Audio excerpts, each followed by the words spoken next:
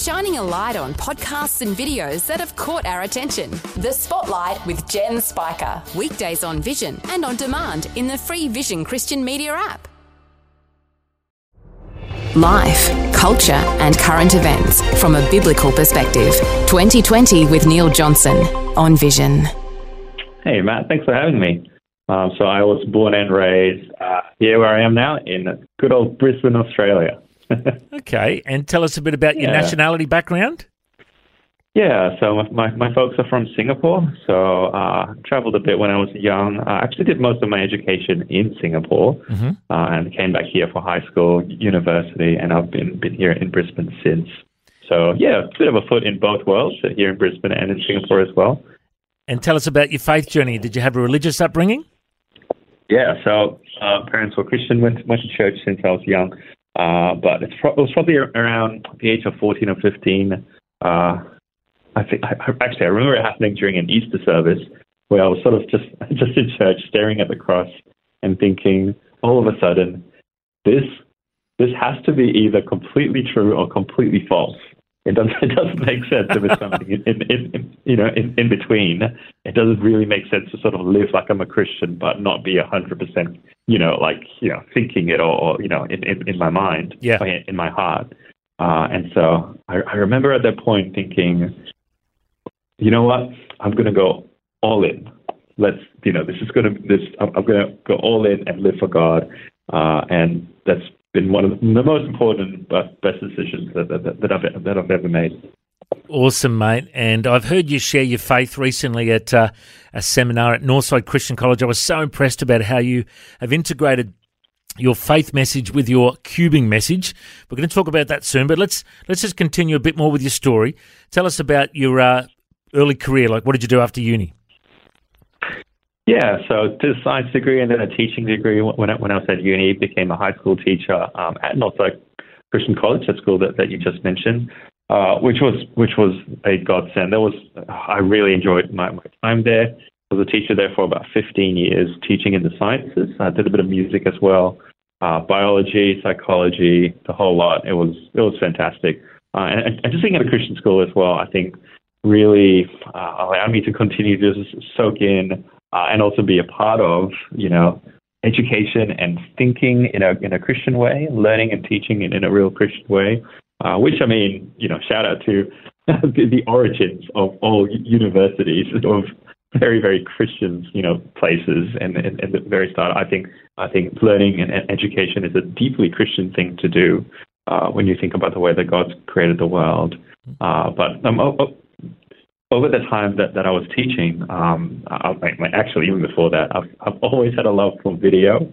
I remember the good old days when I was a teenager and borrowing my dad's Sony Handycam, with those tapes. What were they, high 8 tapes or the mini DVs, and making videos that I didn't have any computer to edit them on. So it was literally, okay, let's press stop. Okay, now move over here, and then you press record again, and it looks like you've teleported from one place to another. So I've had a love of video for a very long time. Joined YouTube pretty much as soon as it became a thing. People look at my YouTube channel now, and they're like, your channel's like 15, 16 years old, and I'm like, yeah, I'm that old. I was on YouTube before it was cool. If that says anything.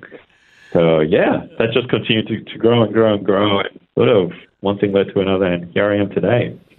Well, it is an amazing story of you quitting your 9-to-5 job, your day job, to becoming a YouTuber essentially. It's like every kid's dream, isn't it? And you do this thing called cubing, like everyone would have heard of the Rubik's Cube, but it's a lot more than that, isn't it? Tell us a bit about what you actually do on your channel. Yeah, so about 5 years ago, I decided to treat myself for my birthday. Ordered myself a fast speed Rubik's Cube from eBay. I remember it coming that fateful day. So got into solving the Rubik's Cube, I guess, faster than the old traditional way. Got my daughter into it, who was 6 at the time, and then I found out that the World Cubing Association holds these Rubik's Cube events all around the world, and there happened to be one in Brisbane in just like 2 months or something like that. And I was like, all right, this is our opportunity. So we went along, and as always, decided to make a vlog of the event, which is what I used to use my YouTube channel for, just sort of cataloging, just experiences and vlogs and things like that. But that video went really well of our very first cubing competition, I think I called it. And then we went to another competition, and then, got more Rubik's Cubes. We started to make some reviews of those Rubik's Cubes, and people seemed to just really enjoy those videos. So, decided to ride the wave, made more and more cubing videos. And 5 years later, like you said, every little kid's dream. I have this strange position of being able to call myself a YouTuber. I mean, this is a job that didn't even exist 10 years ago. And it's something that I can now rely on for, being able to, that's right, leave teaching and make videos. It's incredible. And just so people realize the incredible reach of the Tingman YouTube channel, one of your videos has had over 23 million views. There's a whole bunch of others that have had 6 million, 5 million.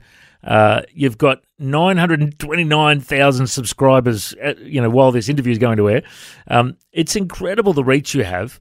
And there's a lot of fun videos on there, but you've also started to integrate some gospel messages in some of your videos. Tell us how you're weaving that in. Yeah, so, since I was a teenager and decided that I'm going to be all in on for Jesus, being a Christian isn't, I guess, just one part of my life. It's not a hat that I put on Sundays, or, something that I do, just when I pray, just before I eat or something. It's a core part of my life, as I guess, it would be when you realize what the gospel message is, just how Jesus has changed us and completely turned our lives around, from darkness into light, from living for ourselves to living for other people and living for Him. And so, pretty early on, the question became, what does it look like to be a Christian YouTuber, not a YouTuber who makes Christian videos, but a Christian YouTuber, which I think is, the same question with any profession, in any walk of life. What does it look like to be a Christian butcher, baker, candlestick maker? And so for me, naturally, I felt like there were moments just in the year, the calendar into the year, where it was just natural to talk about my faith. For example, Easter and Christmas. These are events that are holidays and that are already, kind of special times for a lot of people around the world, but for Christians especially so because of what they mean. And so I think it was maybe 4 Christmases ago that I decided to make a video about just challenging people to, when you watch a movie and people go, hey, the book was way better. That's essentially what I did with that Christmas video. I said, hey, we all know the Christmas story, but you know what? The book was better. If you actually look at the original account in the Bible, it's fascinating. There might be stuff there that you never realized. You might have some misconceptions about Christianity. So really just challenging people to, I guess, go to the source, because, the Bible is the Word of God is what has the power and what changes lives. And so, since then, every Christmas I've been putting something out, and now every Easter as well, I've been putting just a special video out to say something about my faith and just why it's so important to me. It is so good. And, I heard you speak at a seminar at Northside Christian College about your story, and I was so impressed. I thought, I've got to get this guy on the radio.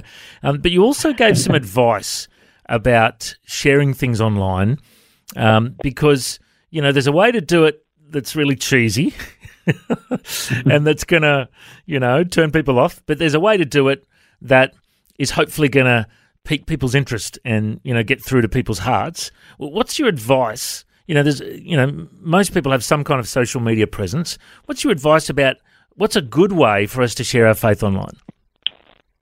How much time do you have? This is it's a 4-hour show, right? I've got time too. Look, I think a big part is knowing your audience, so knowing who you're actually speaking to. Yeah. The demographics, even geographical region. It's a bit tricky with my YouTube channel because this is going around the entire world. Yeah. But I'm talking to a lot of, I guess, people my age, maybe teenagers as well. These are people. This is sort of the demographic of people who solve Rubik's cubes. So that was probably my starting point. And I still remember very much how it felt for me to be a teenager, and even because that was when I became a Christian, and that was when I was really grappling with these big questions. So that was probably the first thing, just knowing who the audience was. And then I think for me, just really internalizing what it even means to know the gospel. Like what is the gospel? Is it just, I don't know, ticking Christian on the census? Is it going to church and doing good things? No, the gospel is a change of heart. It's realizing just how far you are from God, how much you've rebelled, and just how deep God's love is for you, that He would transform you, and that He would, forgive, that He would send Jesus to die for you, completely not of your own merit. Or, how much can a dead person ask to be raised to life, right? That's at the heart of the gospel. And so, I think that was a pretty big one for me too, just really understanding what that actually meant, so that I wasn't, I guess, preaching, using inverted commas, the wrong thing. And then it was being as gracious and as kind about sharing the message as I possibly could, because, that's the way that Jesus approaches us. It's not with condemnation. It's not with you're not doing enough. You need to be a better person. Go to church. Give money. Whatever. It's through God's kindness and God's grace that we even come to Him in the first place. And so I would do things like tell my story, not as much like this is what you need to do. I would just tell my story of what Jesus means to me, of what God's grace and salvation means to me. And then I would just do little encouragements of like, hey, if this is something that you're interested in, why don't you check out our church? Why don't you look at the Bible? Nothing forceful, nothing, again, God doesn't, force us into submission and into, believing Him. It's by His kindness that we are compelled to Christ. And so, I thought that's got to be my approach as well. It's these sort of gentle encouragements of like, hey, when's the last time, for example, you might have been to church. Maybe this Easter is the time. Check church out again. Hey, when's the last time you looked at a Bible, if at all? You're older than you were the last time you looked at the Bible. Maybe you've got more insight now. Maybe you've got more wisdom and maturity at this point in your life, where God's word might actually speak to you differently than what it had before. And so that's sort of been my approach to pushing people towards just how incredible and beautiful Jesus is. Well, I've got to say, when I heard that you were a YouTuber making cubing videos, I was curious about that. But when I heard you share about how you integrate your, sharing the gospel into it, I was just so impressed, because let's face it, most teenagers are on social media a lot of the time these days, or most adults for that matter, And if you can get them to watch some fun, clean things like you have, that's a good start. But if you can also get them to have, some, get into the Word of God, or get them in, share your faith with them, that's even better. So well done on using your platform to share the good news, as well as some fun, clean videos as well. What's your advice if somebody wanted to start a YouTube channel, or an Instagram, or one of those things that you do, and wanted to integrate their faith into it? What's your advice about how would you start some kind of platform like yours? Yeah. So my area is very much YouTube, and there's so many. Social media is such a huge arena now. There's so many different platforms and different apps that you can be getting into. But in the YouTube space, certainly, as much as it does feel like it's getting crowded, it's still, I think, ripe for the picking. There are still stories to be told that haven't been told. There are still niches to be explored. There are angles at which the same thing can be looked at in a different way. And so if someone, listening to this is actually quite interested in, wanting to start a YouTube channel and they feel passionate about wanting to share the story in some way, I would say, go for it. Get started. And the getting started really is the hardest thing. Making that first video or making your first 10 videos, it is very, very hard to put yourself out there and look at yourself on the screen going, I don't like how I look. I don't like how I sound. These numbers, my video's not going far. I'm not getting these crazy numbers of subscribers that I see, these massive channels getting. But if you can be realistic and if you can just get in there and realize that it's going to be a step-by-step process where each subsequent video will slowly get better and be realistic about it, I think it makes it a lot more manageable, a lot more realistic. And if from the start you are willing to be authentic and who you really are, if Jesus means this much to you in real life, then, let him mean that much to you in your digital life, in the social media space.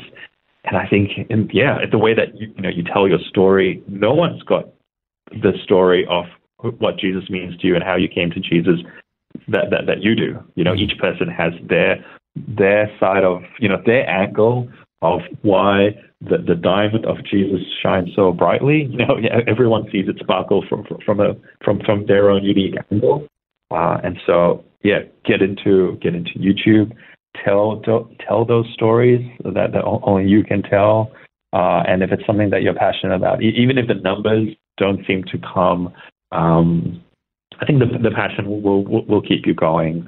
And I recently saw the social media post that was, if for people who are feeling discouraged about, a recent video that you launched that, maybe only you were hoping it would hit like 1,000 people, but it only hit 100 people, or you're hoping it would hit 10,000 people and it only hit 1,000 people.